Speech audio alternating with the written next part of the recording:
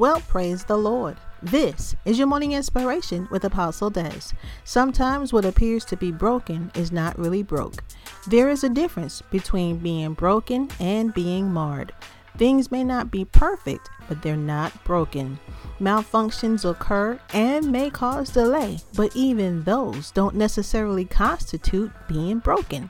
Regardless of what you're facing, and no matter how hopeless the situation seems, there's still nothing too hard for God. He may at times allow things to come in your life that cause obstruction and hindrance. But if He allowed it, know and understand it's something you can overcome. God allows things to happen for your benefit. Therefore, make the most of it. You are stronger than you think. The enemy would like for you to think you're weak, and at any given moment, he's going to break you, but not so. Greater is He that is in you than he that is in the world.